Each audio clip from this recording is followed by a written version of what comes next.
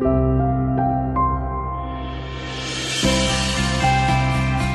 friends, and welcome to this daily encouragement from Our Daily Bread. Our reading, titled Perfect Like Christ, was written by Monica LaRose. Perfectionism is one of the scariest words I know.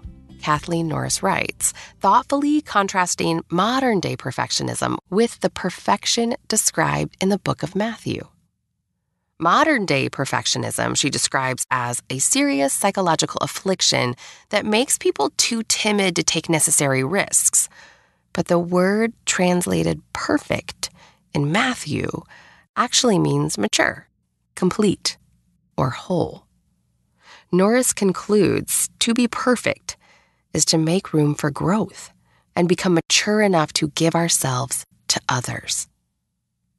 Understanding perfection this way helps make sense of the profound story told in Matthew 19, where a man asked Jesus what good he could do to get eternal life. Jesus responded, "Keep the commandments." The man thought he'd obeyed all of them, yet he knew something was missing. "What do I still lack?" he asked. That's when Jesus identified the man's wealth as the vice grip stifling his heart. He said that if he wanted to be perfect, whole, willing to give and receive from others in God's kingdom, then he must be willing to let go of what was closing off his heart from others. Each of us has our own version of perfection, possessions or habits we cling to as a futile attempt to be in control. Today, hear Jesus' gentle invitation to surrender and find freedom in the wholeness that's only possible in Him.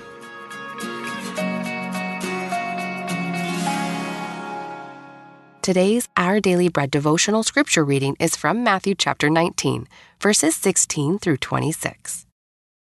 Just then a man came up to Jesus and asked, "Teacher, what good thing must I do to get eternal life?" "Why do you ask me about what is good?" Jesus replied. "There is only one who is good.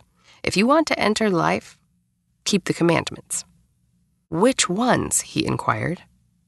Jesus replied, "You shall not murder, you shall not commit adultery, you shall not steal, you shall not give false testimony, honor your father and mother, and love your neighbor as yourself." "All these I have kept," the young man said. "What do I still lack?"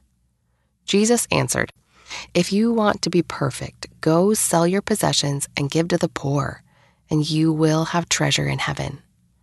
Then come, follow me." When the young man heard this, he went away sad because he had great wealth. Then Jesus said to his disciples, "Truly I tell you, it is hard for someone who is rich to enter the kingdom of heaven. Again, I tell you, it is easier for a camel to go through the eye of a needle than for someone who is rich to enter the kingdom of God." When the disciples heard this, they were greatly astonished and asked, "Who then can be saved?" Jesus looked at them and said, "With man this is impossible, but with God all things are possible."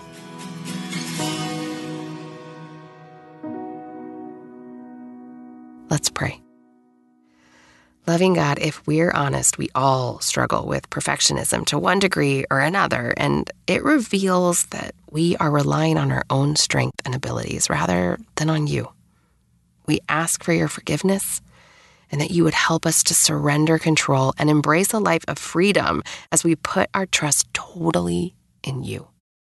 Thank you, Lord. It's in Jesus' name we pray. Amen. Thanks for listening. My name is Alicia Reisinger, and today's encouragement was provided by Our Daily Bread Ministries.